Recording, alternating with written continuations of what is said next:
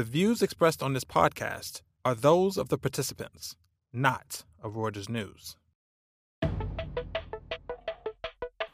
just yesterday we learned that this year, hottest year in history.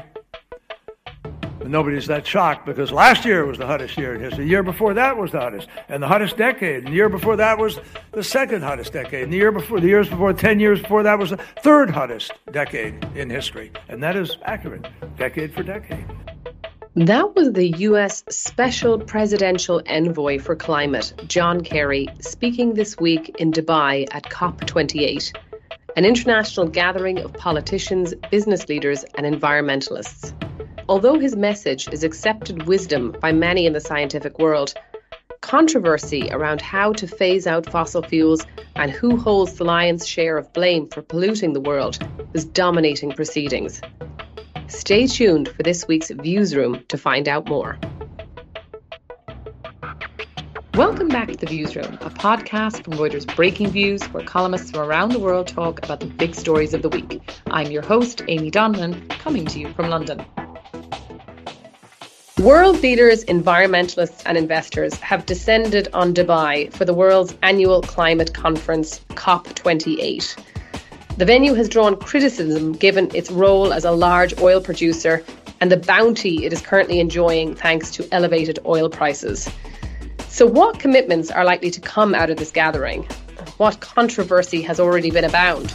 Here to talk me through this is George Hay, EMEA editor of Breaking Views, who is beaming in from Dubai.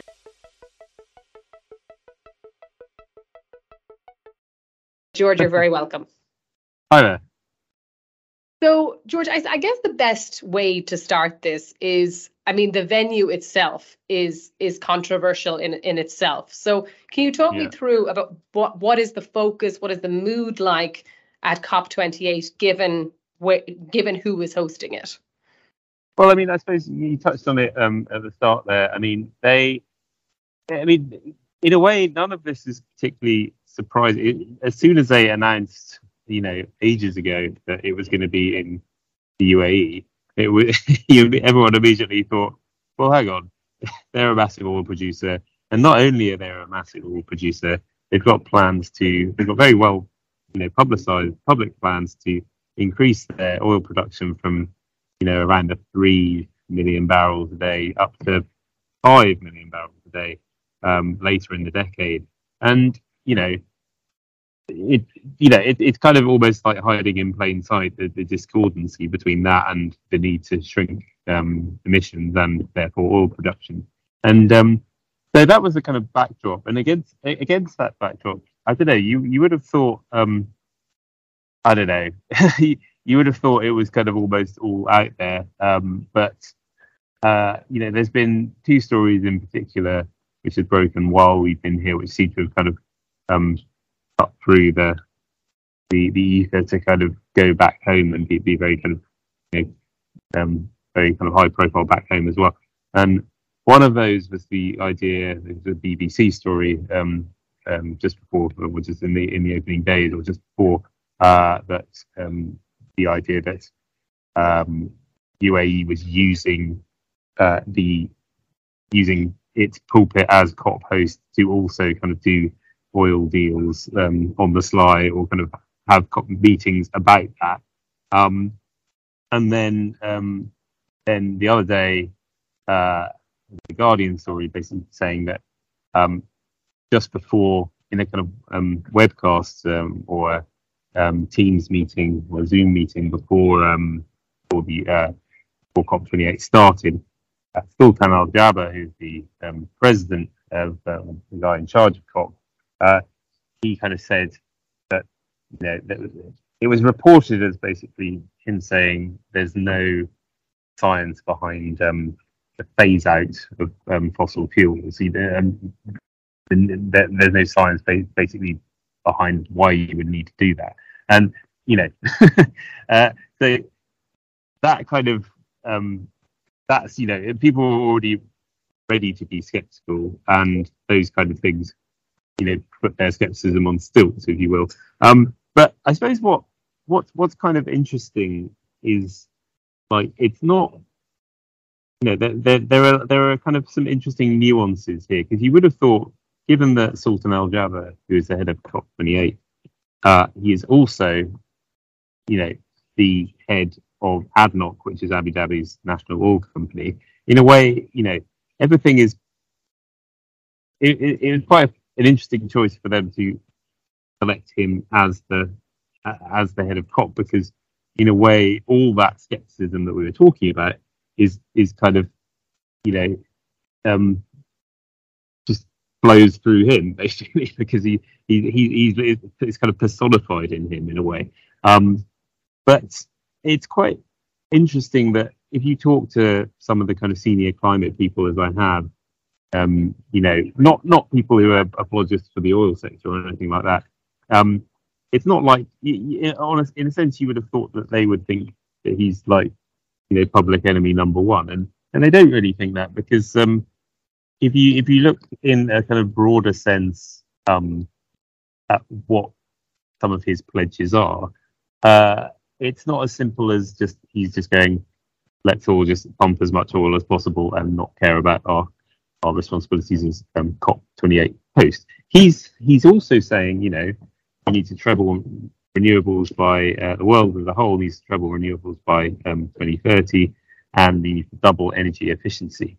And the really interesting thing is that if you look at respected bodies like the International Energy Agency, they've said just that pledge in itself, if it makes its way into the final text, that and crucially, if it actually happens, if those two things were to happen by 2030, then that by itself would automatically reduce oil demand, like quite significantly, by about 25%.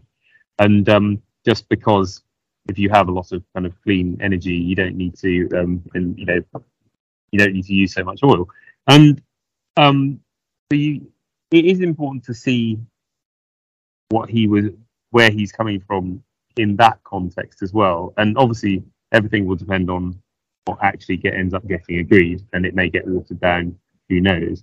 But it's important. It's important to clarify that his tone on that call, which was basically talking to Mary Robinson, the former Irish president, I think.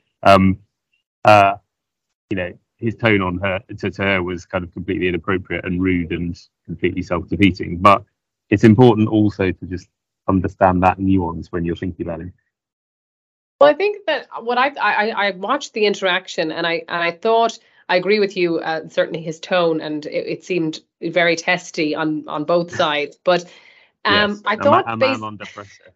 A man under pressure. But I thought basically what he was talking about was the sort of the socioeconomic damage that will be done by drastically reducing the output of oil at this point. And her view is obviously we're at a crisis. And I think back, George, you were obviously in Glasgow, where it seemed like there was a much bigger, consensus of like radical change needed to happen.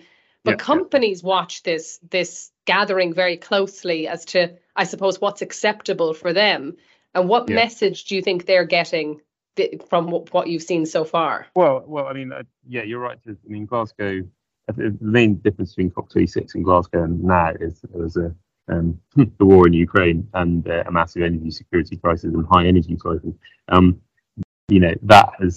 It's well documented that has kind of changed the mood, and that is kind of partly reflected here. The ambition of the private sector is not really what it was, and it's probably slightly overinflated at COP26. But you actually just to go back to your previous point, it's a very important point you made about, a kind interpretation of what Sultan Al Jaber was trying to say on that call, or put it this way, how he might instead more kind of profitably put it, is that basically, again, if you look at the IEA numbers, they don't actually.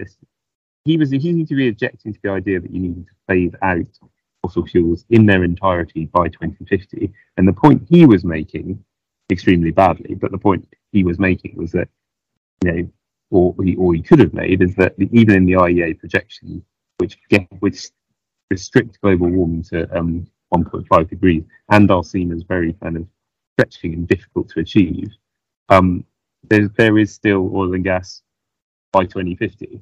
There is still some, because basically it's being used for petrochemicals, and it's okay that it's being used for petrochemicals, because when you make those kind of products, you don't burn the oil like you do in a car.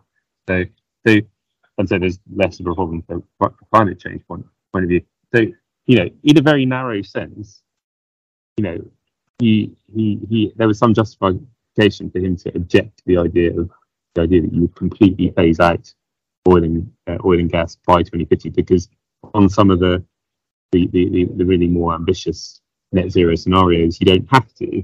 And so he had a point there, but the way he made that point was completely hopeless.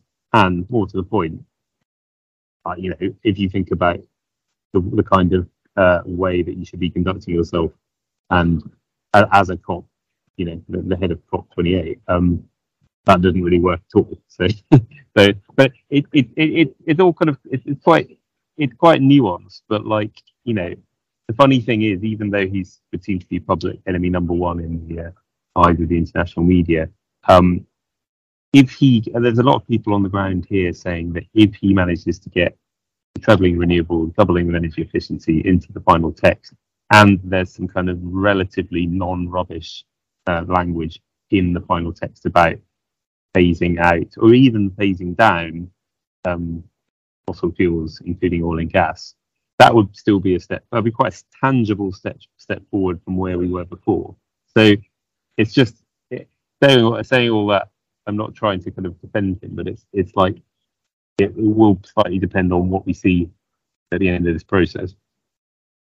And you mentioned, George, the pledges that obviously that have been made through this conference. I mean, how ambitious are they? Just you talked about the renewables and how much how much renewable investment needs to increase. And you wrote a piece as well before COP28 about the need to obviously to make some sort of gesture about reducing fossil fuels and not just it being about carbon capture and these technologies that really haven't kind of come to the fore yet. Yeah, well, I mean, there is. I did a podcast with Adair Turner, the head of the Energy Transitions Commission, last week, and that he was very clear that there was a role for carbon capture.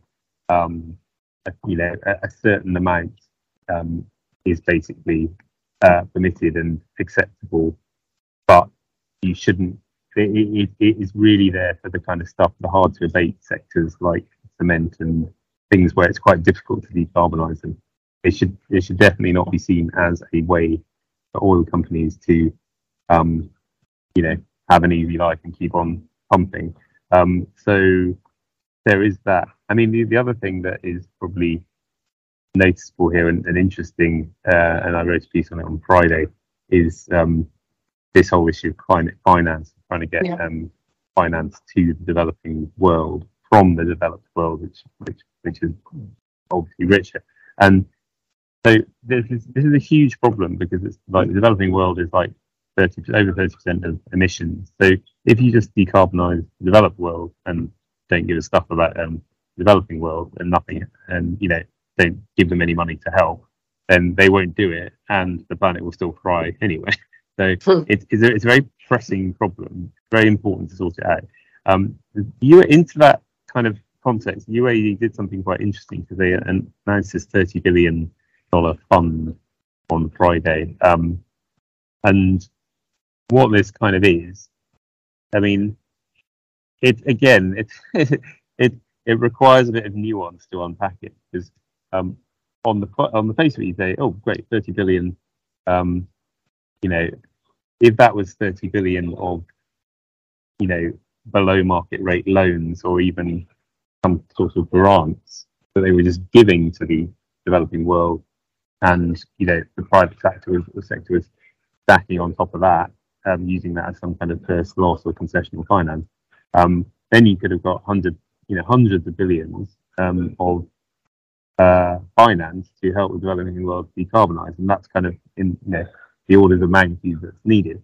Like, as it happened, if you if you scratch beneath the surface a little bit, is that kind of concessional cheaper finance is only 5 billion of the 30 billion, and the worst case scenario is that, or the negative scenario would be the idea that they're allowed to invest in developed as well as developing markets. So the sleight of hand would be that they just end up investing the majority of that in green transitions, which are happening anyway. But, a lot of the big private sector players like Brookfield already have like multi-billion-dollar funds that are doing that. So if all you're doing is just UAE investing in a commercial way in developed world projects, that's no big deal at all. But there was a kind of element of it which is at least kind of vaguely addressing the problem, and that is kind of positive, and you probably applaud them for that. Absolutely. I mean, the other thing that I thought was interesting about Al Jaber's comments was this idea that he made to Mary Robinson about her coming from a developed country that could lead the way. And I took that to mean about cutting, I suppose, their own, how much they use, and that his company and the Middle East in general are merely just, producing enough that people want, as in it's a supply and demand issue. What is the kind of thinking around those two things? Because they're obviously very different. Well, I think what he's getting at there, which is actually is a bigger question, because like what you're posing there is actually one of the absolutely central things that this COP and previous COPs I've attended, and it always boils down to the developed world saying, the developing world, oh dear, you are where all the growth in emissions. You're the ones whose economies are growing fast. You're the ones where the growth of emissions is going to be over the next 20, 30 years. And therefore, you really need to do something about it, because otherwise we will all cry. And the developing world, not unreasonably, turn around and say, well, you had your party in the 19th, 20th century, and our economies are growing now. We've got to have energy that allows it to happen. And so the upshot is always you have to decarbonize quicker than we do.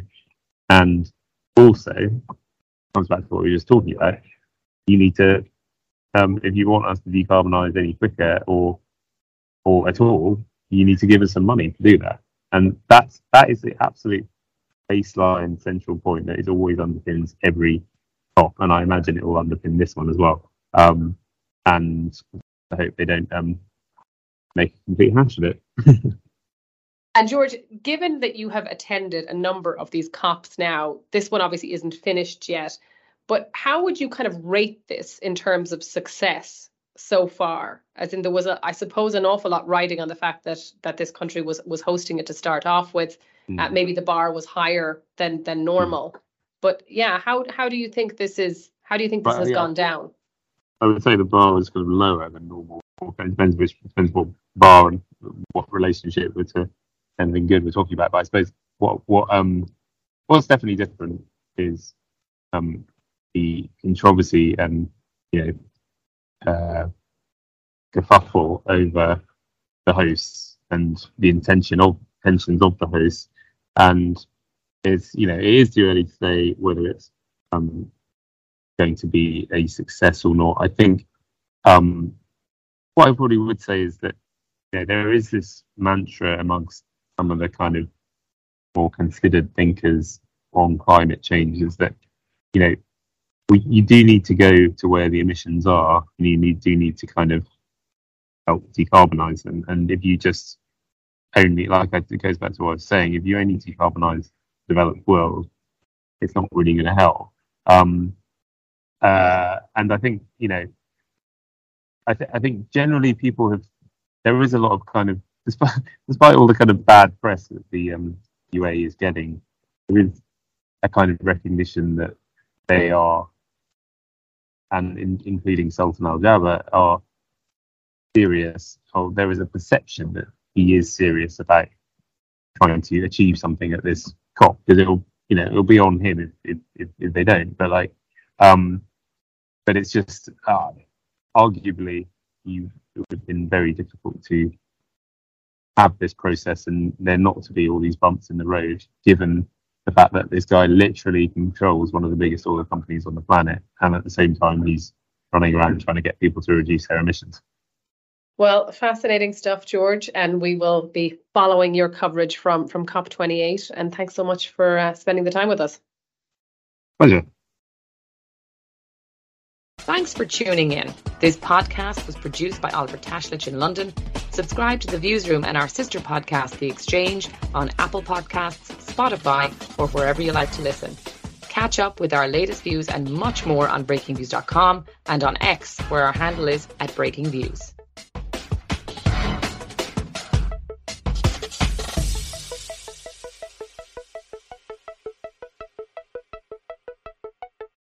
I'm Kim Vanell. Join me every morning for a roundup of what's happening at home and around the world. From the front line in Ukraine. Extraordinary how these people adjust and even laugh when you take cover. To the heart of US politics. When Trump said that he expected to be arrested, it seems like he was trying to get ahead of the story. We bring you everything you need to know in 10 minutes. For your essential daily briefing, follow Reuters World News wherever you get your podcasts.